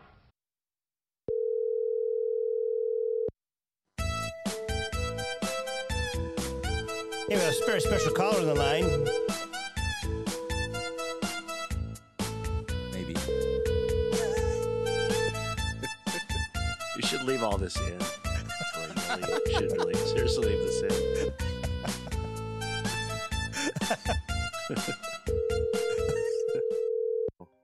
Oh, we have a special call here. Hello, you're on the air with Napalm in the Morning. Is this Monica? Yes, long-time listener, first-time caller. Oh, yeah. Wow. Matt, being a woman who needs no introduction, but maybe for our listeners. We should give her an introduction? Yeah. Okay. This is my mommy, Monica Yeagle. Thanks for calling into the show. Your cat just crawled up on my bed. Oh, she's finally warming up to you. Good. Yes. Yes. Yeah, well, we, Matt wanted me to tease you with some of this.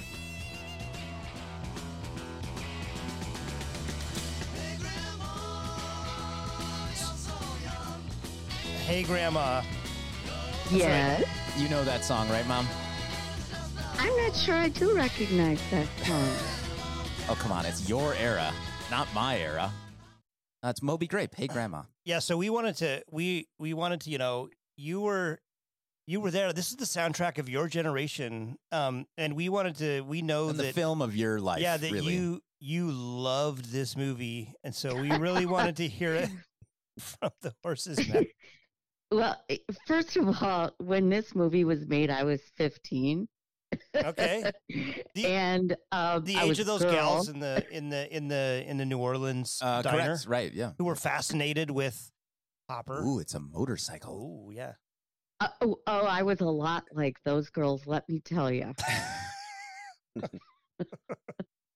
So, Mom, you want to walk us through a couple maybe key points for you in the film that stuck out, good or bad? Well, being a mother, I was very concerned that he never wore his helmet, hardly ever. And I think my point is really made. As a 15-year-old, you were really concerned with that, or this is? Well, no, as a mother looking upon back, rewatching, okay.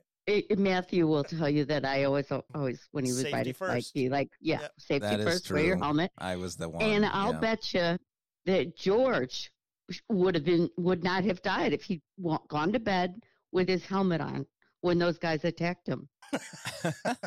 So he should have been. He's got to sleep in the helmet. Mm-hmm. I guess we never thought of that. That's a good point. Yeah, I mean, you make him fair. I mean, I can't counter that. You can't really argue with that. That's...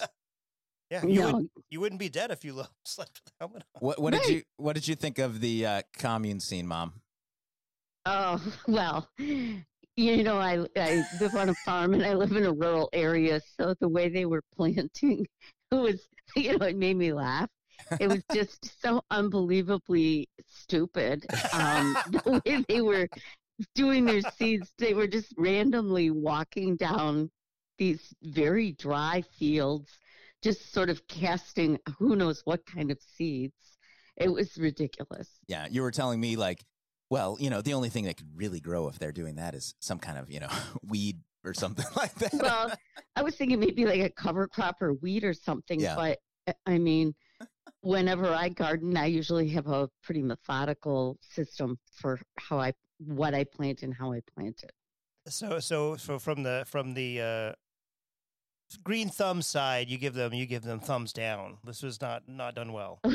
Well, not only for that, I mean, the acting they were doing, it was really stupid. Monica, this was Grizzly Adams who was in that scene. Really? Yeah. He was one of the aforementioned hippies. I didn't realize that, but who he reminded me of a little bit was Charles Manson. I sort of thought he looked like him. We've mentioned him already in this podcast. Yeah, this was his favorite film. Did you know that? And now I did recognize some of the music. I was telling Matt that when I was 15 or however old I was when this came out, we used to hang out at the ice cream shop, and I remember listening to some of the music. The Pusher Man was certainly one that I remember. Steppenwolf, yeah. And Don't Bogart that joint, right? Yeah. I mean, I can remember singing that with my friends walking home at night, from whatever we were doing.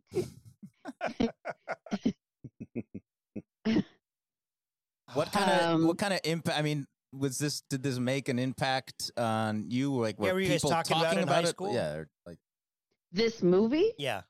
No, it wasn't anywhere on my radar until I was older. Interesting. But you were a nerd, though, right? So that should be I was clarified. interested in Woodstock when it came out and was tuned into some of that, but Monica, were you a narc?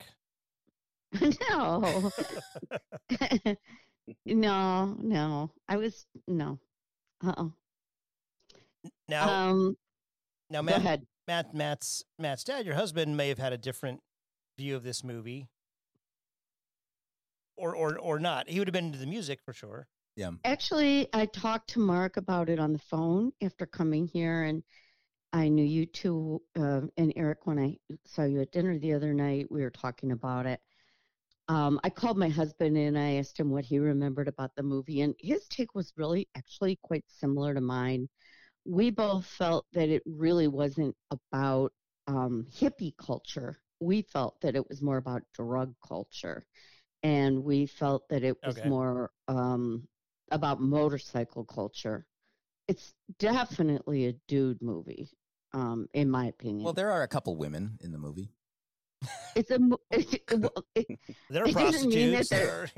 Well, yeah, but it's a movie that guys would like. That's a fair point. And Fonda had just come off of other like kind of Hell's Angels kind of. He was in The Trip before this, which is also another sort of drug movie. So were there those divisions in the kind of, well, there's the counterculture, but there's kind of the drug part of it, and then there's the kind of serious maybe communal living who are trying to do it right, or is that the problem you see with this? Well, Eric, basically, I just thought the movie was really stupid, and I couldn't believe that it got any Academy Award nominations at all.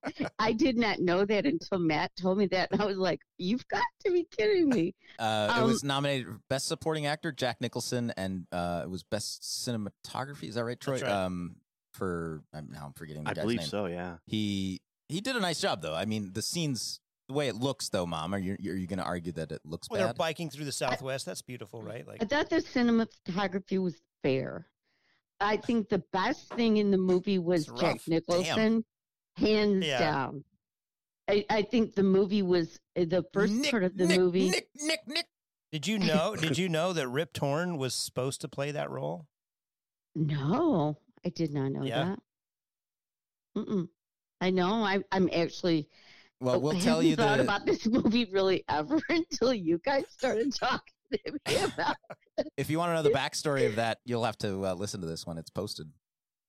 Yeah. Oh, well, I will. Of course, I'm on it. I wouldn't miss this for the world. Good. Okay, so before you go, we want to get one thing we do on this podcast is we rate the film from 1 to 10, 10 being the best, and we use as our rating system.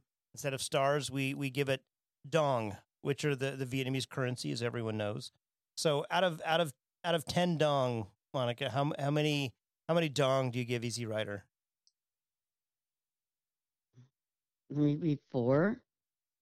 4. Okay. Harsh. That's in USS Christmas level. That's yeah, I didn't really like the movie that much. And even the end of it, well, it was just really depressing, which was another reason I thought it was a bit of a masculine movie. It's very dark. That they all die. That's a good criticism how gendered the movie is. Like, this is before, women are seen as sort of agents in history or cinema in so many ways. Yeah.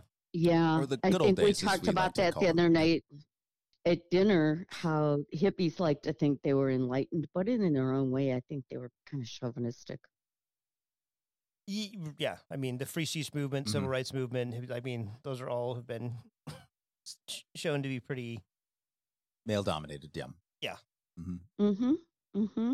Well, thanks for your dong rating, Mom, and And how many dongs did you two give it? we haven't done ours yet. Do you want to listen in while we let's go with Troy. Troy, why don't you go up first? How many dong you need to give E.T. Rider?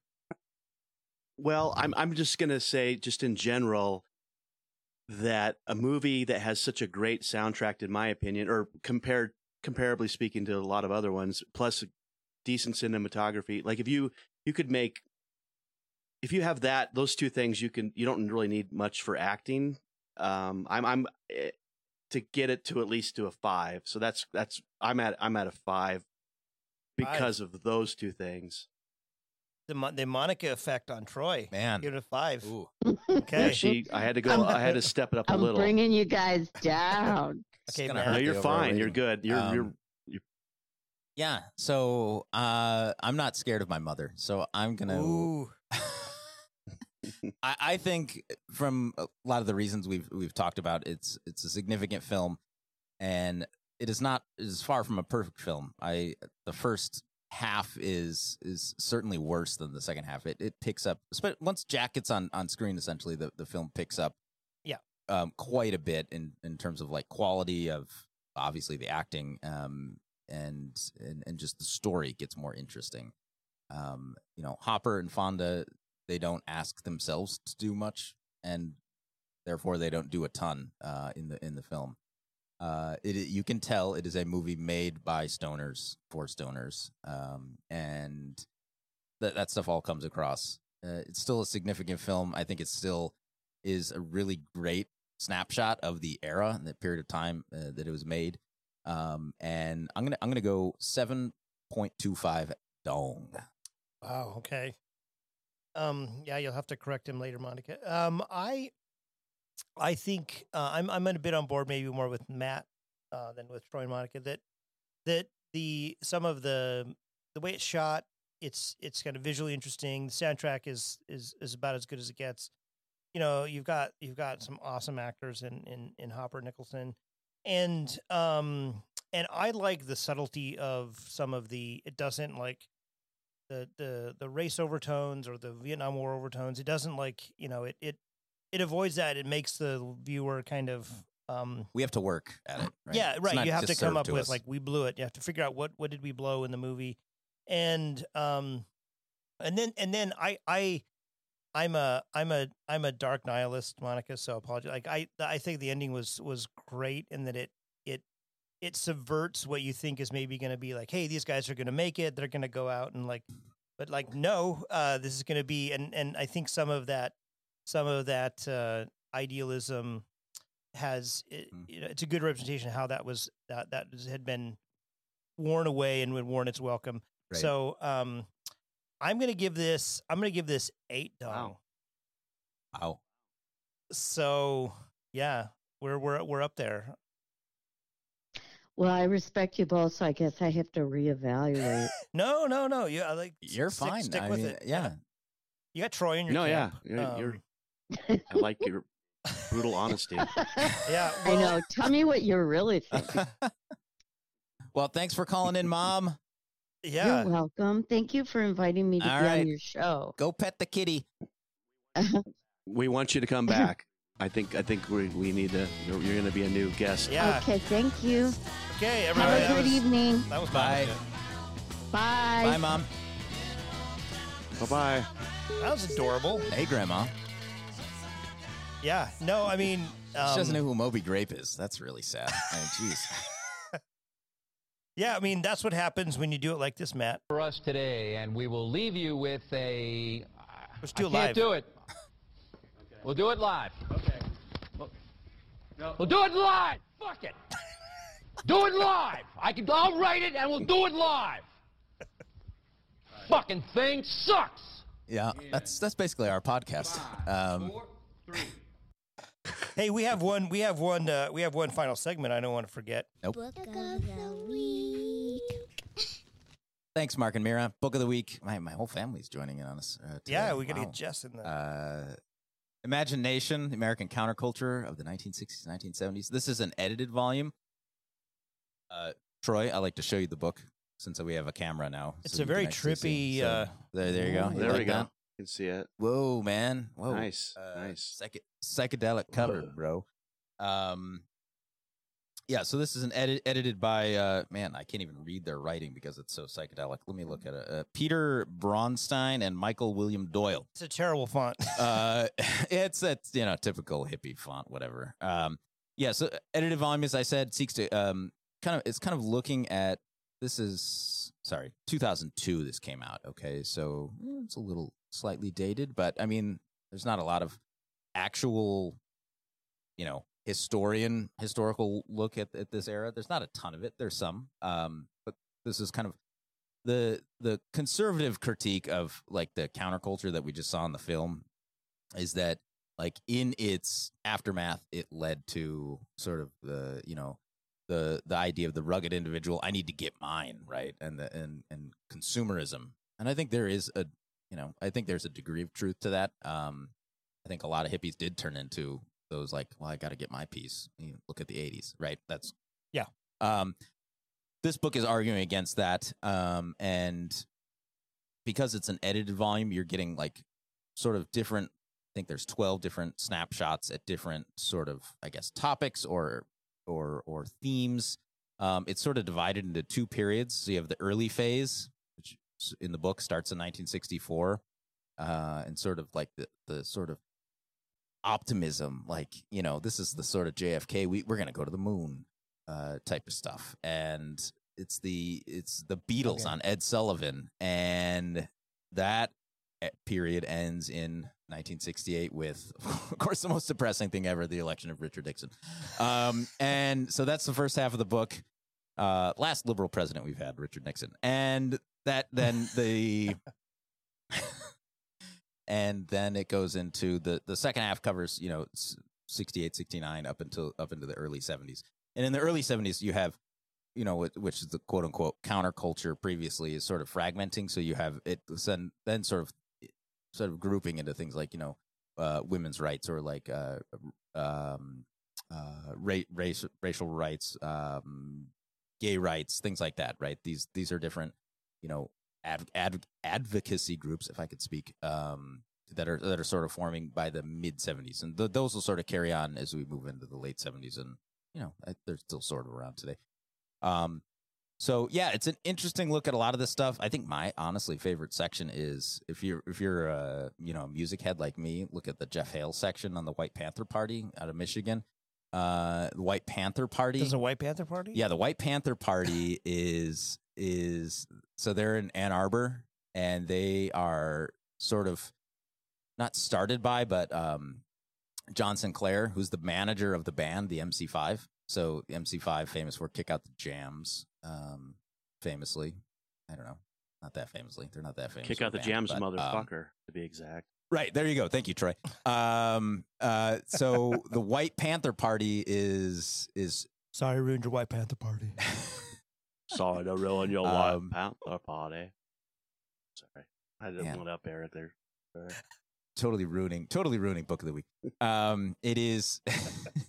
These are guys that are kind of like living the quote unquote communal lifestyle. Like they all live together. The MC5, they all live together. You make money, you put it. You have money, you put it in the jar. You need money, you take it out of the jar. That sort of shit, right? And so, what could go wrong? Right. Well, it looks, it lasted for a few years, until like the FBI and shit started busting everyone, and John Sinclair got thrown in jail for having 2 joints on him by undercover cops. So. Yeah, I've done actually kind of major research on this topic, but that was in my younger days. But yeah, so the book, you'll get a bunch of different stories like that in this book, so it's pretty cool. So check out our book of the week once again, Imagination: The American Counterculture of the 1960s and 1970s, edited by Peter Braunstein and Michael William Doyle. Book of the week. Hey, and for Napalm, hit us up on our social. What's that, Matt? That's it. At Napalm Podcast on the Twitter. That's right. We're not banned yet either, so yeah, we're still there. Yeah, we're still live. We're still tweeting. I have not gone to Parler. No. Yeah, what's our Parler account? So, if you would be so kind, friends and enemies, hit that like button. You want to do that. Give us that 5-star review. Yeah. If you want to type out a review talking about how sexy our voices are and how much you'd love to meet us, and how you're really looking forward to how edifying the podcast has been. Yeah. I'd really like to take a class from one of these idiots sometime. That would be, let us know. If you feel otherwise, don't do anything. Honestly, just it's not worth your effort. Like, just see. You make a fair point. Yeah, I mean, just be angry and like punch a wall. Okay, don't hate listen us. I love hate dare listens. you. Yeah, those are some of my favorite. Yeah. I used to do that with Rush a lot. Yeah, those are good times. Mega dildos. Still do.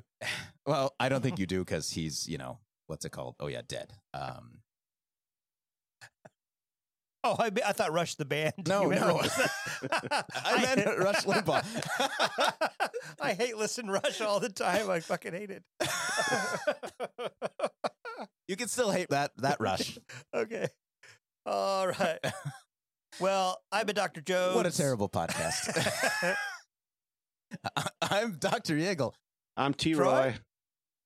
Yeah, and join us again for Napalm in the Morning. See ya. I love the smell of napalm in the morning. Did your first blow? I'll bet you could suck a golf ball through a garden hose. Good morning, Vietnam! You let me worry about that Green Beret. Napalm in the Morning, your first, last, and only podcast for the Vietnam War through film.